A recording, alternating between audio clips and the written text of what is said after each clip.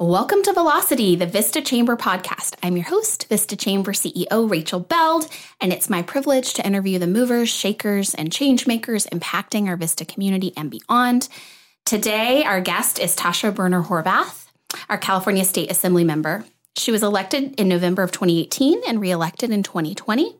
She represents the 76th District, which encompasses Camp Pendleton, Oceanside, Vista, Carlsbad, and Encinitas. Tasha is the newly appointed chair for the Assembly Committee on Arts, Entertainment, Sports, Tourism, and Internet Media, and the kitchen sink. She also serves on several other committees doing really important work, and I'll put the full list of those in the show notes. Before serving on the State Assembly, Tasha served as a local city council member, businesswoman, and former PTA leader. And as a third-generation North County resident, she served as a member of the city's Planning Commission prior to her election to the Encinitas City Council in 2016. So Tasha's worked for global Fortune 500 companies, nonprofits, higher education institutions. She's also the proud mom of 2 children, and in response to her daughter's struggle with sensory processing disorder, Tasha started a business designing sensory-friendly clothing for little girls.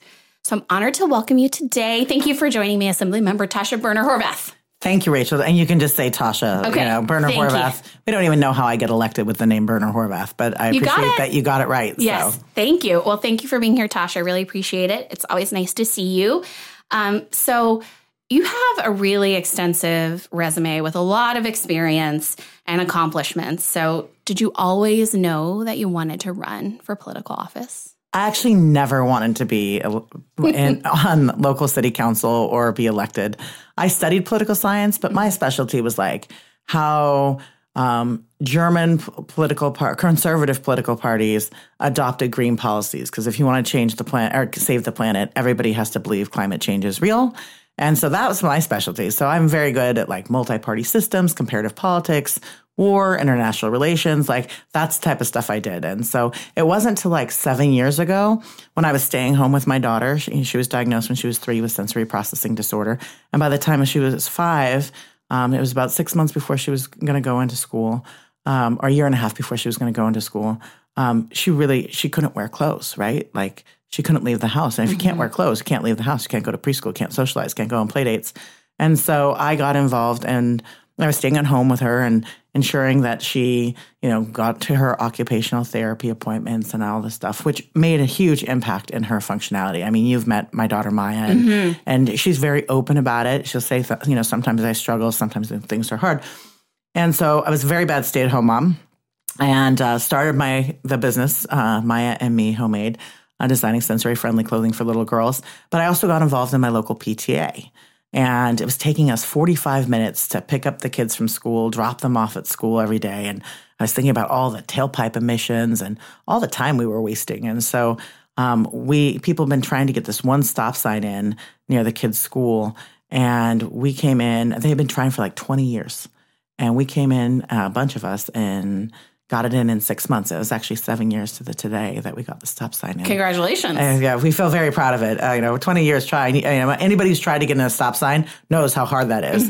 And I was asked to run for council. I was like, well, a stop sign's a horrible qualification for local government. And so I got on the Planning Commission and discovered this untapped love of land use.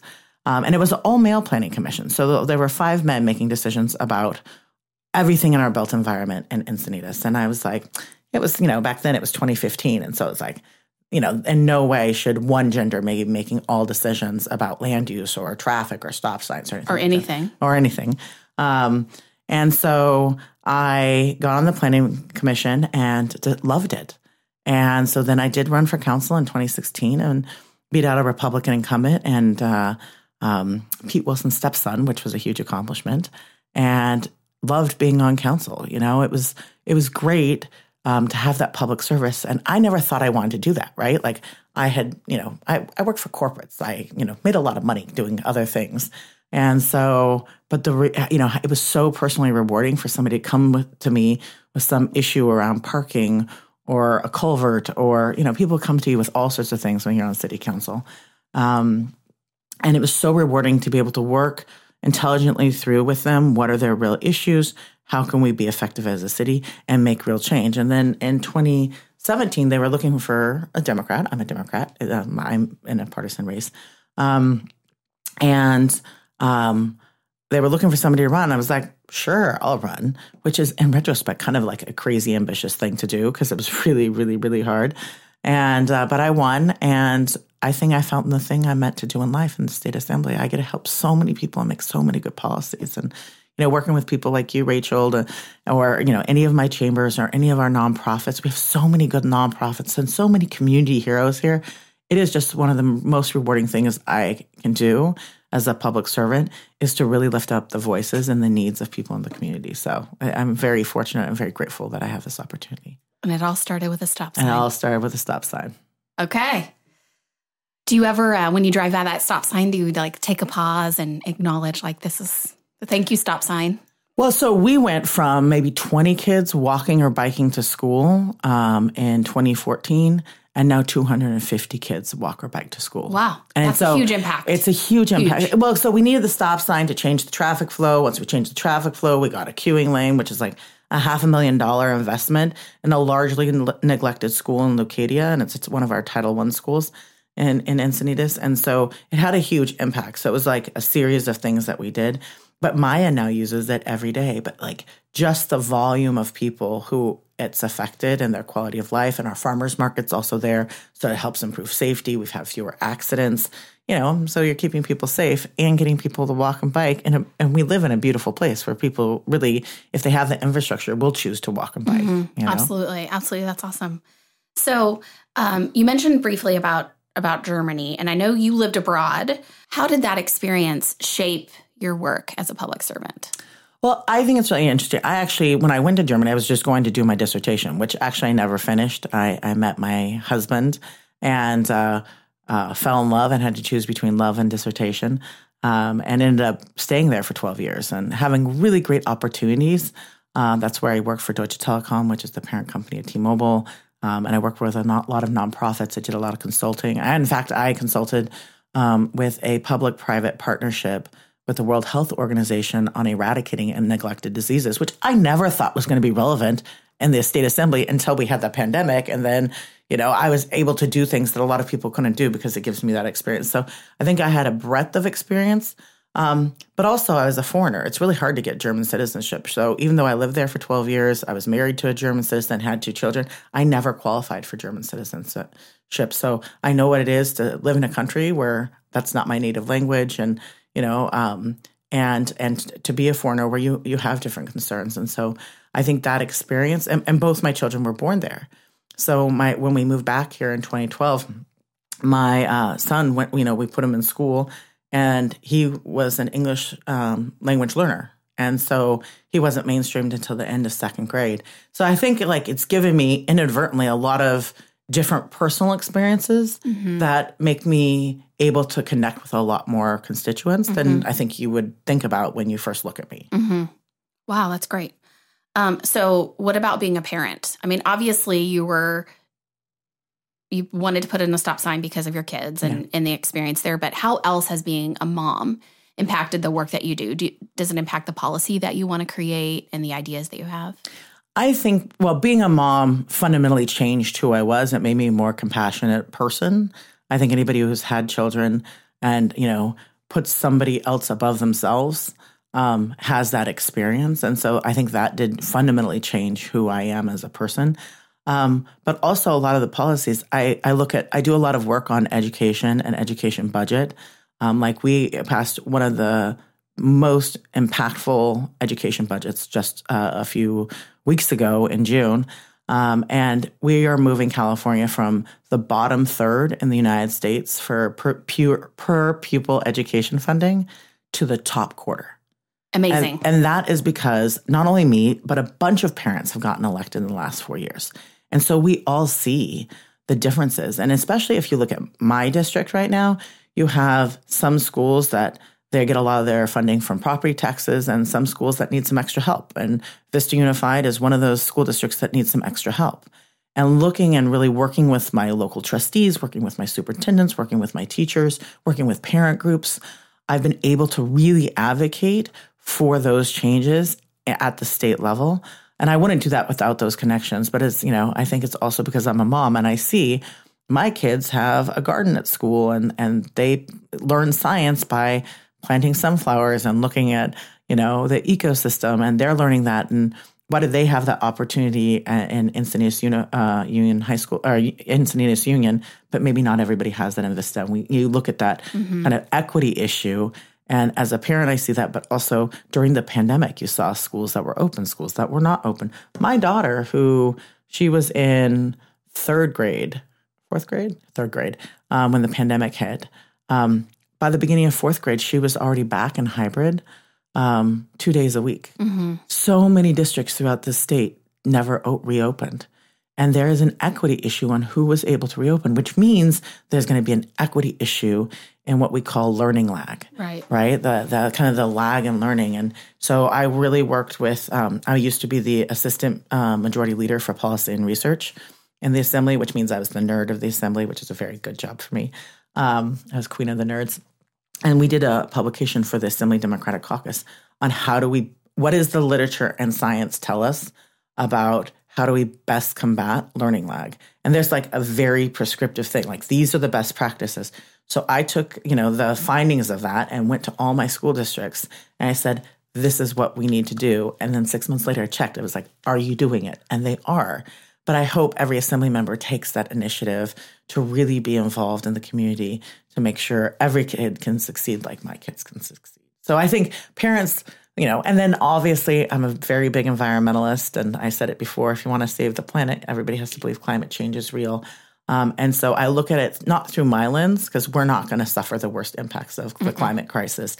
It will be our children. And I know you're a mom too. And that, when you look at extreme heat, when you look at sea level rise, I am fortunate enough to chair the select committee on sea level rise in the California economy.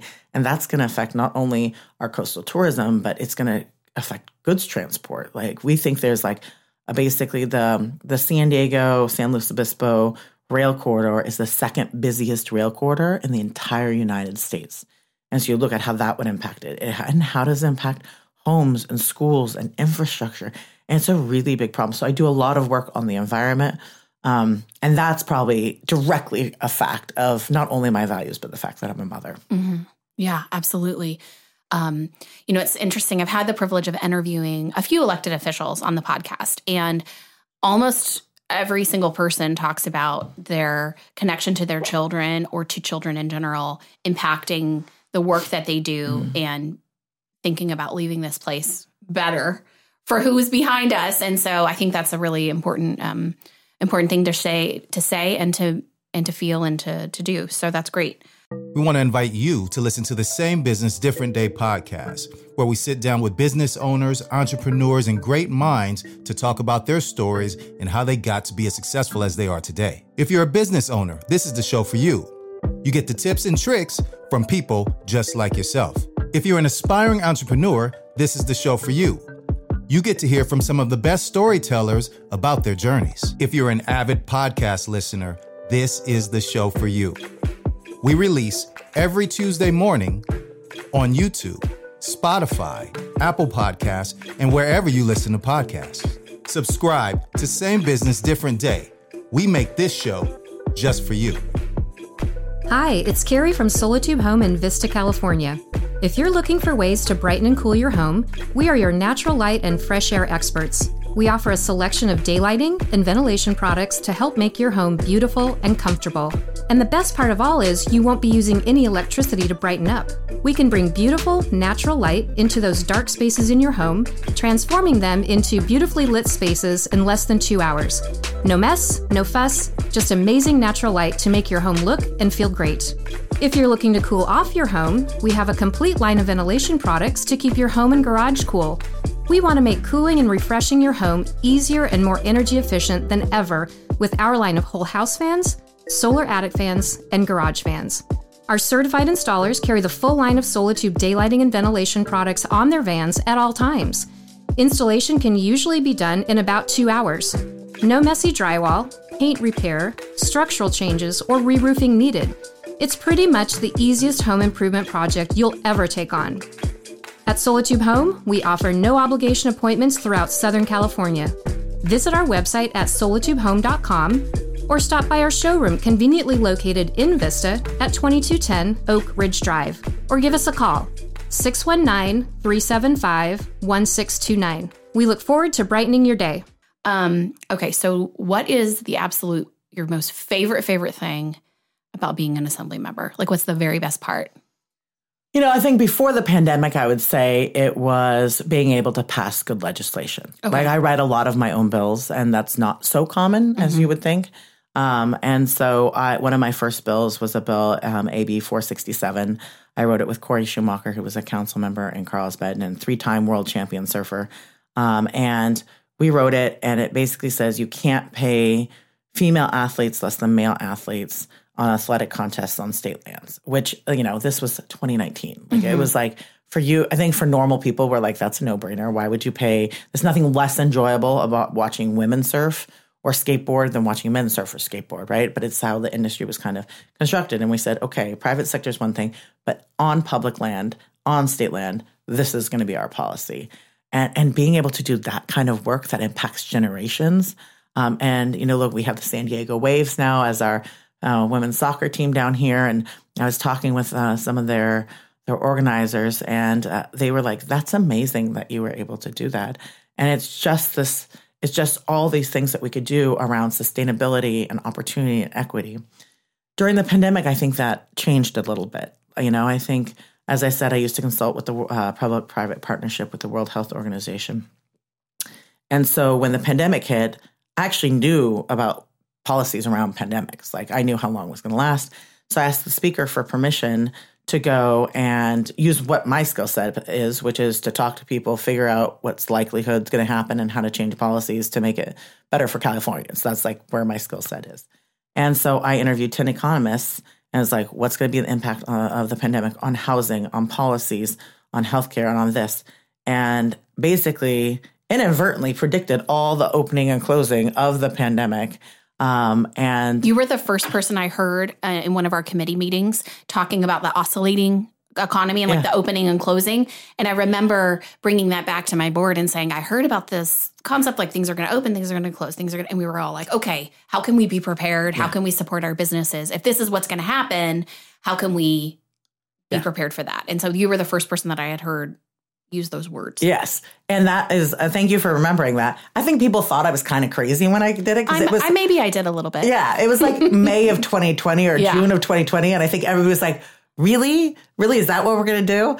But it was like, I just collected the information from economists, kind of put it into like a model. But we were able to do things in the office. So we had a webinar with my friend Cindy Darlington on how can restaurants, she does a lot of restaurant marketing work. And work with restaurant promotion.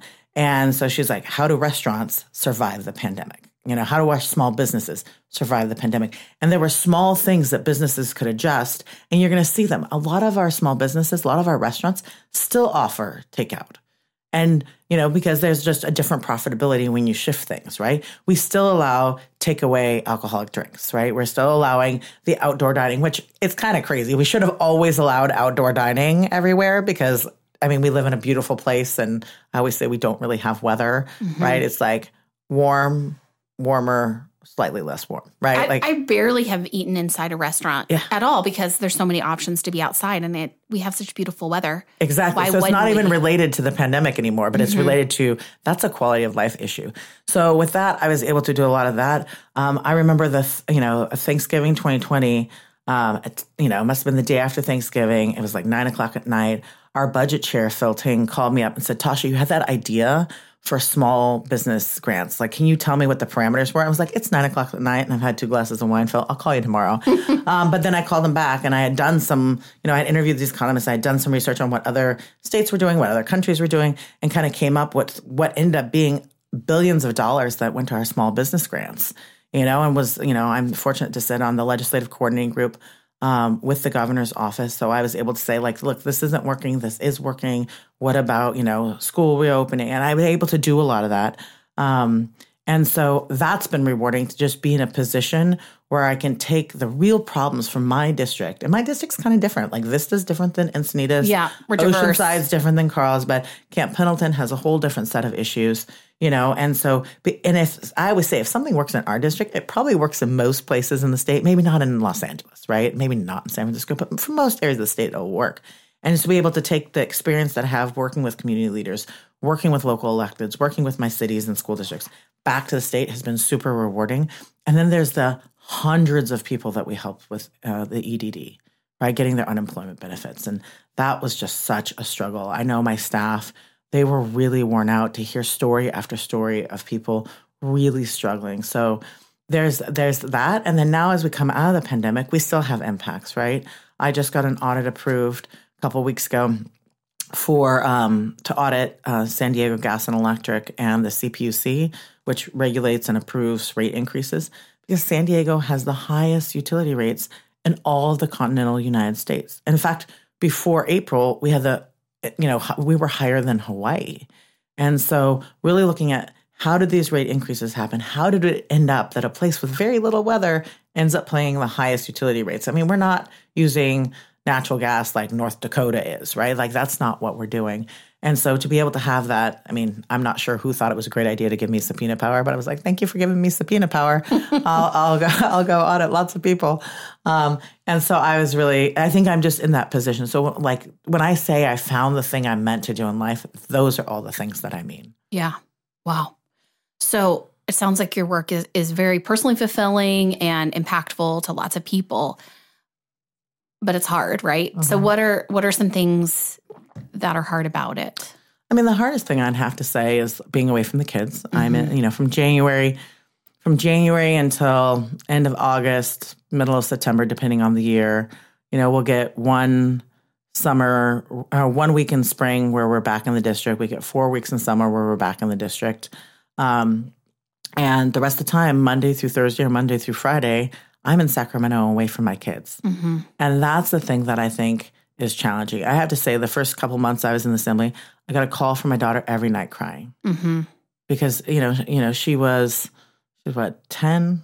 No, she was 8 when I first got elected. That's pretty young. Mm-hmm. And I knew the trade-off. We were just talking about this last night at dinner. Like, there'll be things from this time that they'll remember, and they'll say, I wish it wasn't like that. But there'll be things from this time when I'm in the assembly where they're like, thank God my mom did that work, right? So now the conversation at dinner is like, on Sunday nights when I'm saying, okay, Maya, I'm going to Sacramento tomorrow, Maya will say, are you going to pass good laws? And I look at her, I'm like, I always pass the best laws, Maya. She's like, then you could go to Sacramento. Yeah. And I think, whether or not it's Maya or my son Mate, who's 14, for them to see their mother going and affecting change will fundamentally change what they see as the impact of government. And so as much as it's hard, and it's personally hard to be away, and it's personally hard to, have basically 2 places that you're sleeping, I think at the end of the day, it's worth it, but it doesn't mean it's less difficult. Right. Do you think that's why, you mentioned earlier that there were more parents that have been elected recently, the last few years. Do you think that's why? Is because it is so impactful on families to serve in this role? And that maybe parents have realized the sacrifice is worth it because the work is so needed right now? I think there's something about that. I think what you've seen since 2016 is more parents concerned about the future of their kids and willing to step up. Mm-hmm. Whether that's on the climate side, whether that's a partisan issue. I think that's why I ran. Mm-hmm. I ran because I wanted to save the planet for our kids. And so kind of fundamental thing, right? Mm-hmm. And where can I have the most impact on that? And I saw a lot of laws from the state that maybe needed some amendments, needed some tweaking. Maybe we needed different laws to ensure a better future for our children. But it's interesting. In my class that I came in, I think we had 7 people in my class. No, we had 8 people in my class of people that came in 2018 to the assembly, and 7 of us are parents. Mm-hmm. And how we view the world, people who choose not to have children are equally good legislators, no question. It's just a different perspective, of course. Right? And so, but it's interesting because we'll go and there'll be certain bills that are coming through the assembly, and the parents will get together and be like, I had this experience with my kids. And they're like, yeah, I had that experience.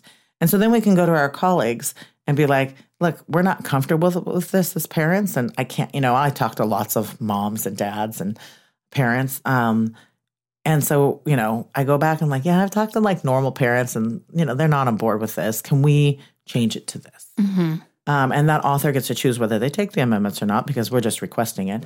But when you have multiple parents, like for example, a great example of the impact that more parents in the Assembly has had is we passed a bill in 2019. It was the third year it had been run. It had been vetoed the previous 2 years. It had been vetoed.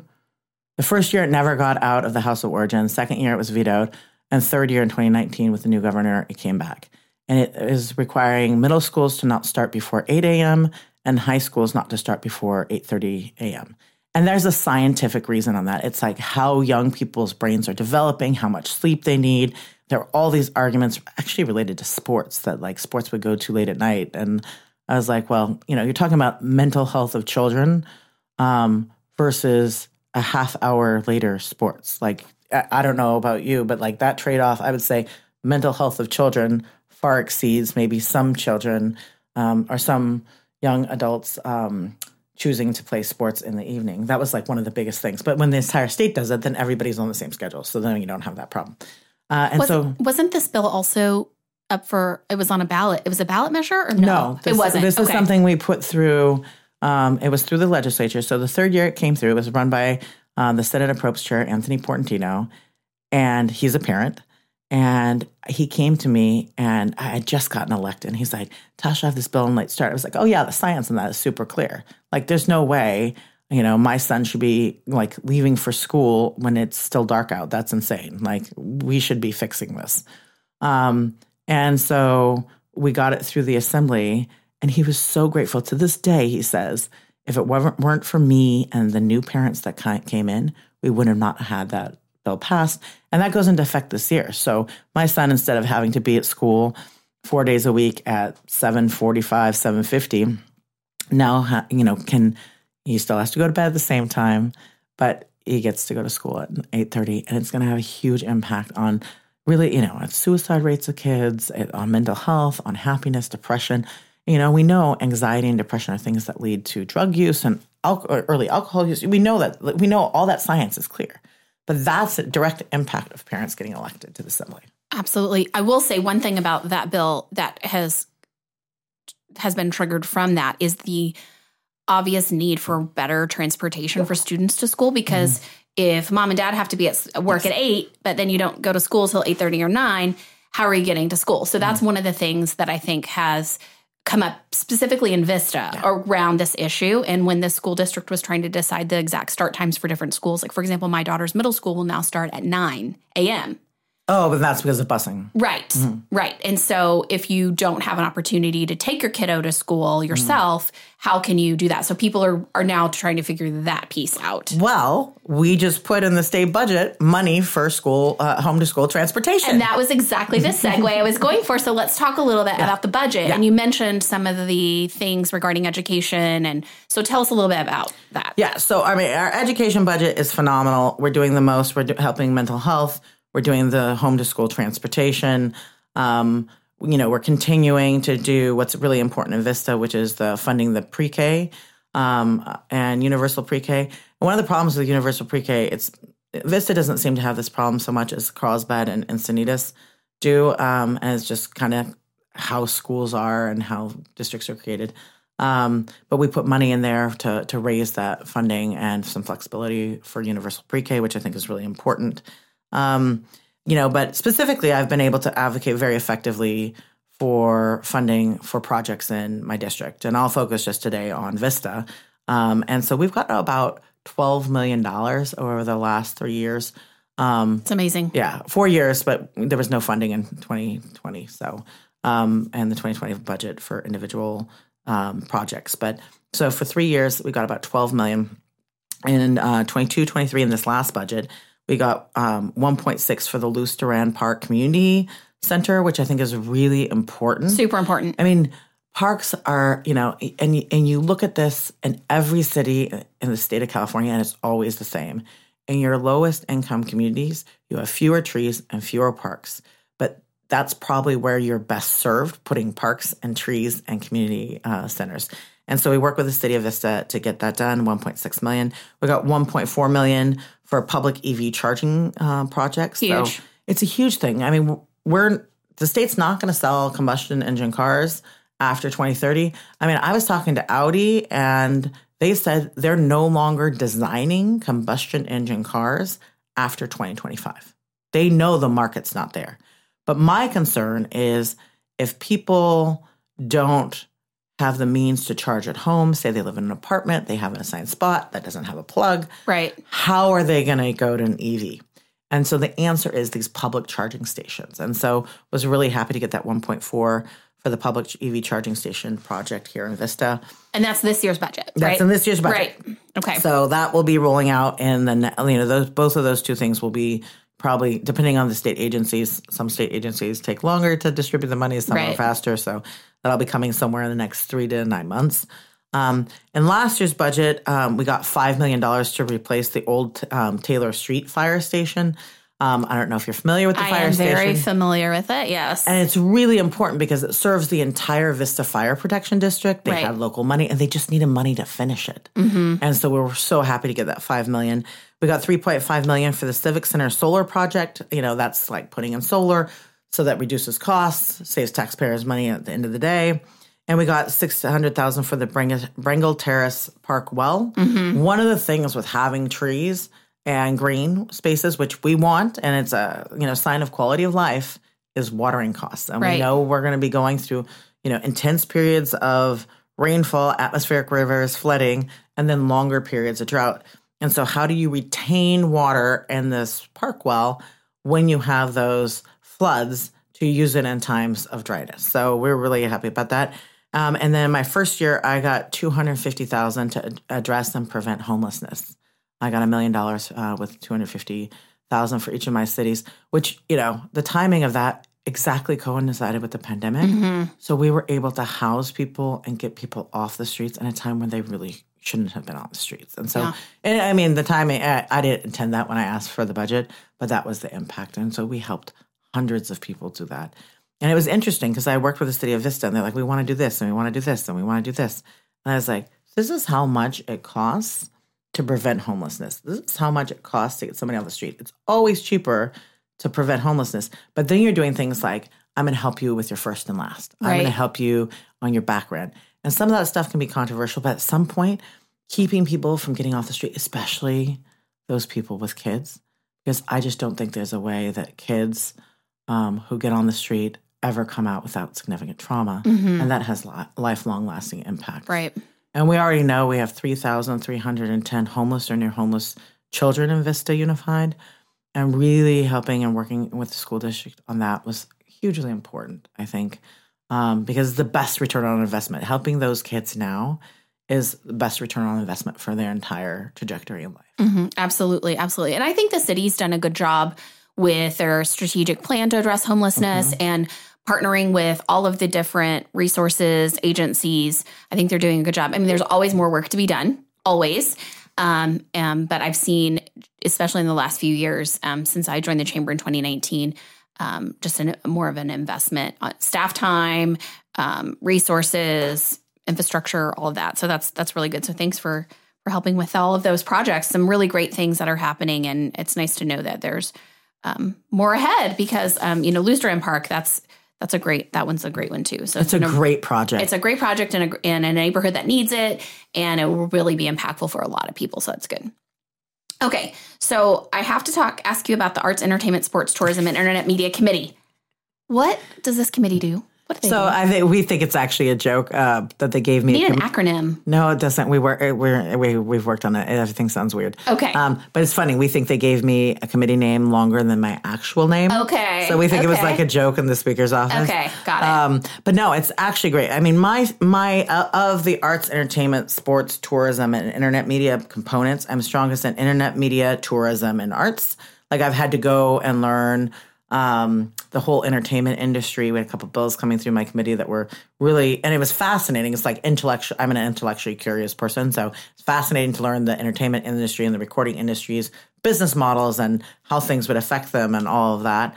But arts, we were able to get millions of dollars to expand cultural arts districts in the state of California. We got $3.5 billion in the state budget with me as chair for arts, world languages, world culture, and STEM instructional materials, because we have this new Common Core curriculum on all those things. Right. And we know, I mean, especially when you look at arts and culture and language, we know early education in those areas, whether it's music or art, have a lasting impact on brain development. But they're often things that especially school districts that are struggling with trade-offs leave out. Mm-hmm. And so it's important not only to have the curriculum for it, but the funding of the materials for that, so they're updated. And, you know, I'm speaking as a mother of 2 bilingual children, so I obviously think that, you know, speaking a second language is, like, I look at with my kids, their brains are wired differently than mine. And I had to learn, I spent like 20 years learning German, and I still make mistakes. And both of them are bilingual. I make mistakes in English. Well, we don't talk about that, Rachel. But, you know, so I've been able to do a lot of work on that. In October, we're looking at doing a cultural arts district tour because we want to expand them. And so we want to see how, especially with areas that kind of have been left out of the cultural arts district, or maybe are bringing up different aspects of California history and culture, you know, how do we raise that up? And so, you know, being able to do that work on the arts is super impactful, and I love it. But when you look at tourism, I mean, I was talking about like sea level rise, impact on tourism, pandemic, impact on small businesses, restaurants, grants, tourism. So I have a lot of passion around tourism and how it relates to economic development. It's still going to take a while for international tourism to come back. Mm-hmm. So it's really important. This is always my appeal. So I'm going to use your podcast for this appeal, is rather than go to Europe, rather than go to Asia, spend your money in California. We have so many assets. We are a gorgeous state. If you want to go up to the woods, we have our redwoods. We have the sequoias. We have Yosemite. If you want to go to the beach, well, we're right here. But there are also gorgeous beaches and on the Central Coast. If you want to go visit a big city, there's San Diego, there's LA, there's San Francisco.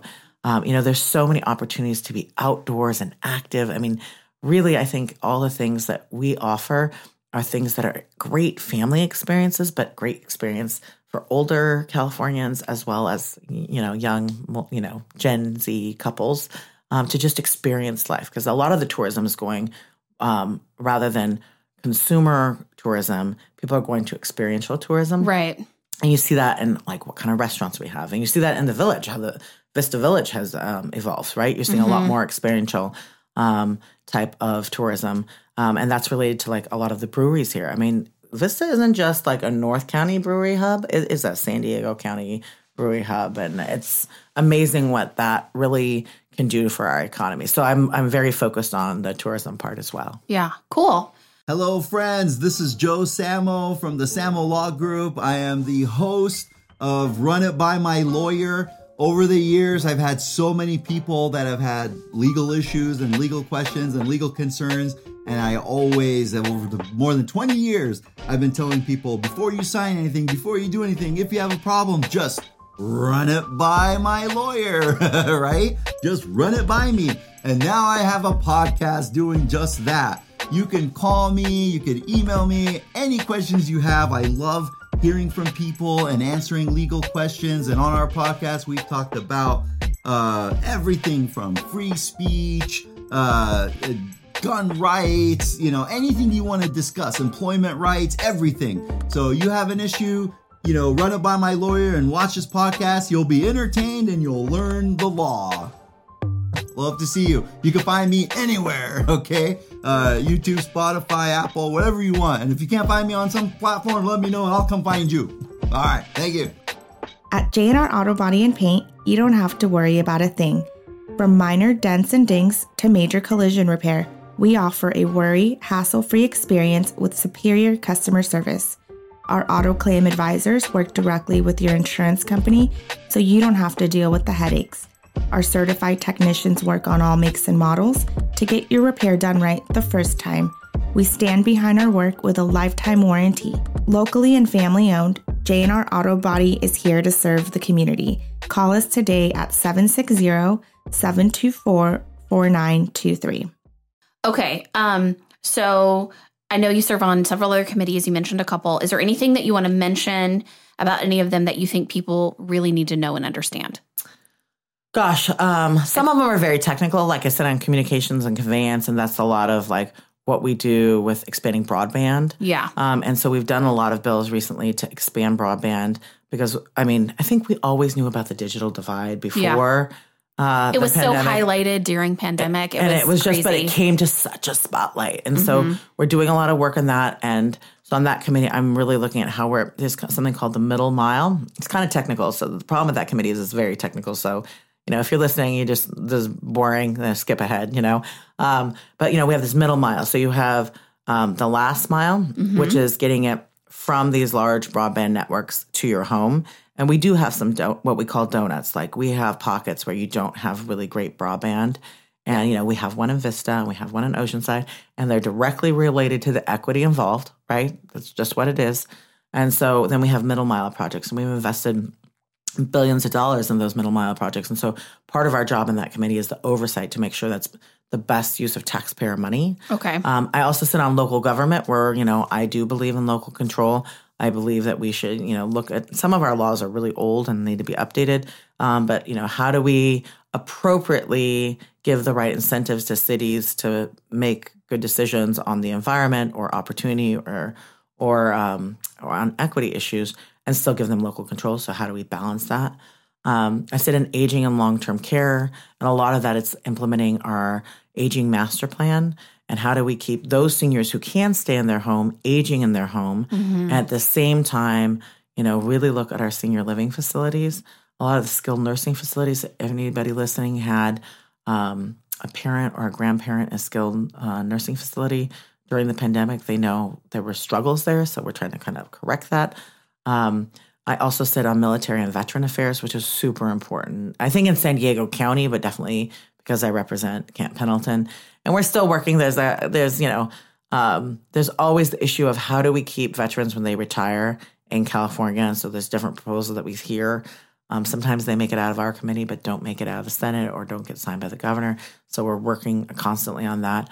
And I do a lot of work locally with my Blue Star families, a lot of the spouses who they're stationed here for a couple of years. So we're always looking for opportunities to look at how do we have cross-state qualifications. Right. So if somebody moves from Arizona here or somebody moves from Tennessee to Camp Pendleton, how can that spouse still continue to do their job? And how are we making sure those kids feel integrated in our society? We have a lot of great nonprofits doing that work. But I mean, also when people come out of Pendleton and they want to stay in this area because it is a gorgeous place. And we do have a lot of veterans throughout our community.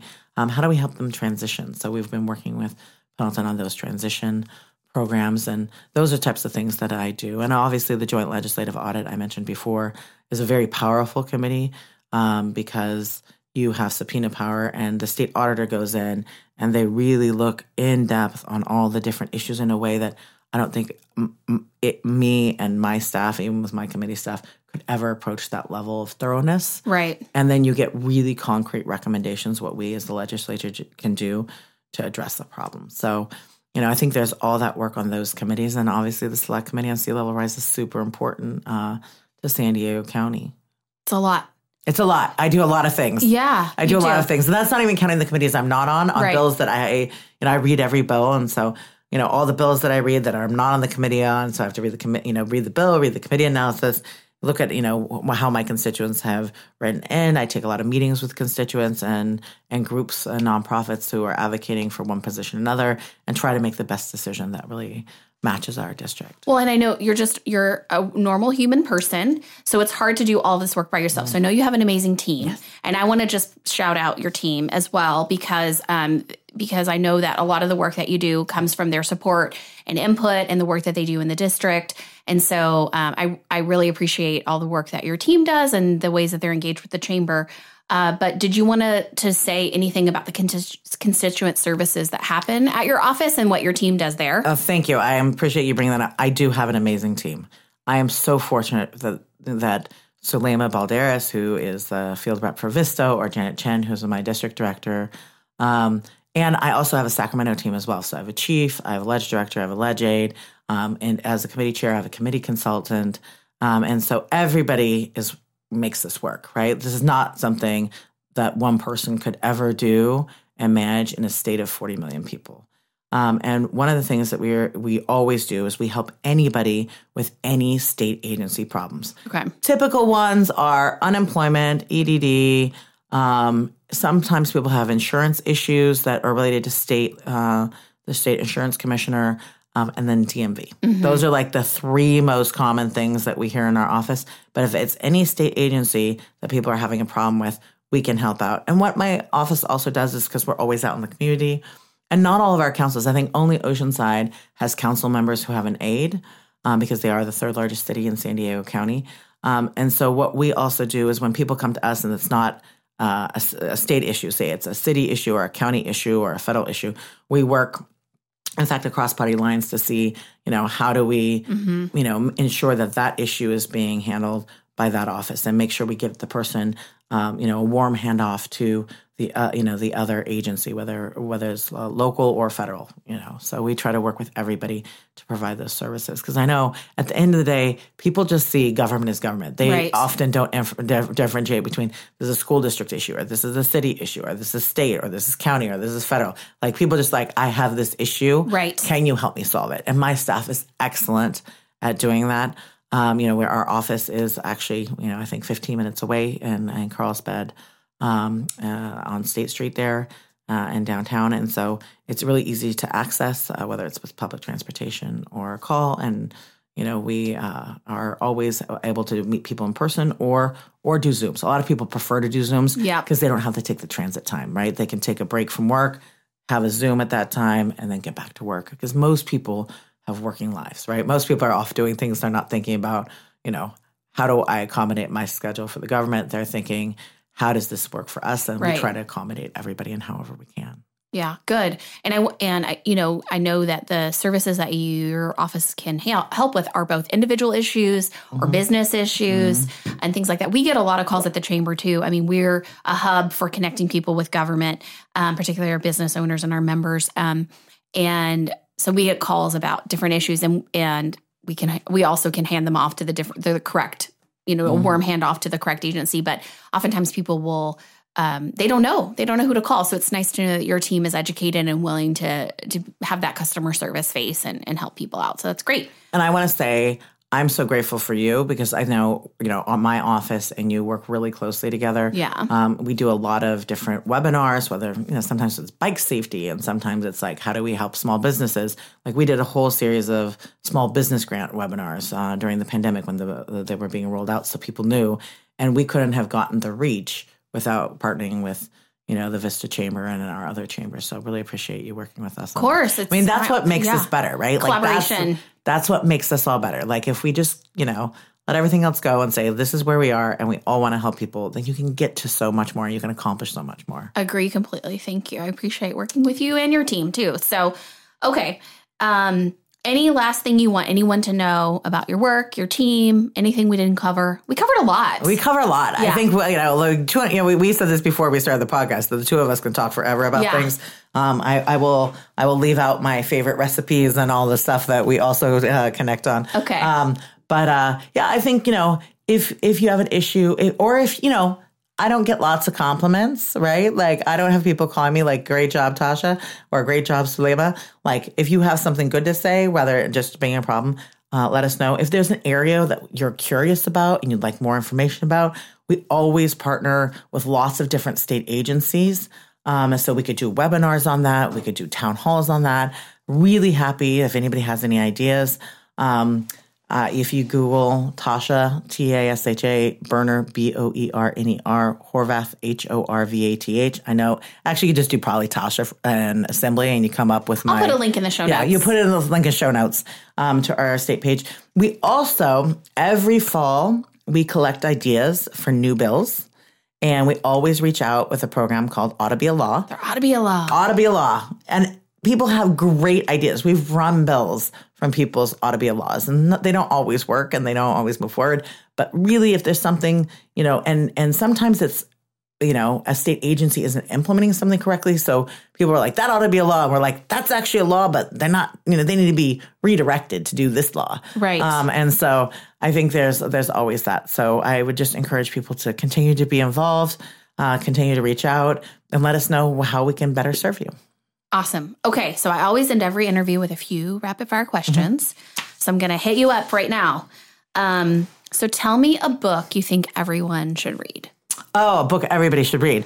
Well, my favorite author is Bill Bryson because I have kind of an intense job. So I like light reading. Good. And Bill Bryson does a lot of, it's hilarious travel books. Okay. So there's Notes from a Small Island. One of my favorites that everybody should read is A Short History of Nearly Everything. Okay. It's hilarious. Like, it's like one of those things where you shouldn't read it at night because you're going to end up laughing and reading too long and then not getting enough sleep. So that's what I would be. Okay, that's a good one. yeah. I'll add it to my list. I have not read any of his books, so Hilarious. I'll check them out. Okay. Tell me a song you love. You've got to turn it up. You've got to maybe dance, tap your toe. What's your jam? Well, it's the one thing about being an arts and entertainment chair that I love. I love music. Like, I couldn't have gotten personally through the pandemic without my playlist. Sure. So I'd have to say my top of it is Lake Street Dive and Call Off Your Dogs. It's a song that you cannot listen to without wanting to move and like sing it at the top. I've never heard it. Yes. I've never heard it. I'm going to listen to it Yes. immediately. It's fantastic. Okay, awesome. All right, tell me something that inspires you. You know what inspires me the most, I'd have to say, is my daughter. You know, she struggled in a way with sensory processing disorder. And for people who don't know what that is, it's a neurological disorder. So her brain misinterprets sensory information. So like you and I, we'd have a tag that super annoys us and we'd be like, oh, that's annoying. I'm going to cut out the tag. For her, it sends her into fight or flight and she can't function. Yeah. And so watching her evolve from this 3-year-old who couldn't wear clothes to a young woman, she's 11 years old, and being able, and her life is just fundamentally going to be harder than for you and I, right? And watching her, how she talks about it, how confident she is, and saying, you know, some things are harder for me, but I know that I can cope with this and I will get through it. Yeah. And it might be harder, but that's okay. Yeah. Like, that is just like, I mean, so wise at such a young age and so inspiring. And she's so articulate about it, too, in a way that, you know, most people don't ever have anything that triggers that kind of really nuanced sensitivity. So I think she's probably one of the things that people that inspire me most. It's a good one. It's a good one. That's a good one. I know. Okay, last question. Tell me a Vista business that you think deserves a shout out and why. So my favorite, so there's 2. I'm going to take 2. Okay. So You there's can. Shaq's, which is my favorite restaurant here because I love Mediterranean The food is so and good. so good and so healthy. Whenever we go to, you know, Moonlight, we always go have dinner there first. And then I love Belching Beaver Brewery. I drink my beer that I will always drink is a Hefeweizen, and they have an amazing Hef. And so, you know, shout out to them for making Hefeweizen. Not every brewery does. So love it. It's a good one. It's a good good one. Yeah. It's a good one. Okay. Well, thank you so much for being here, Tasha. It was so great to have you. And I really appreciate your time and learning all about the work that you're doing. So thank you to our guest, Assemblymember Tasha Berner Horvath. And thank you for listening to Velocity. If you like what you heard, please subscribe wherever you get your podcasts and tell a friend. Help us move Vista forward with Velocity. The Vista Chamber of Commerce is a nonprofit organization that serves as a catalyst for business growth. Visit us online at vistachamber.org.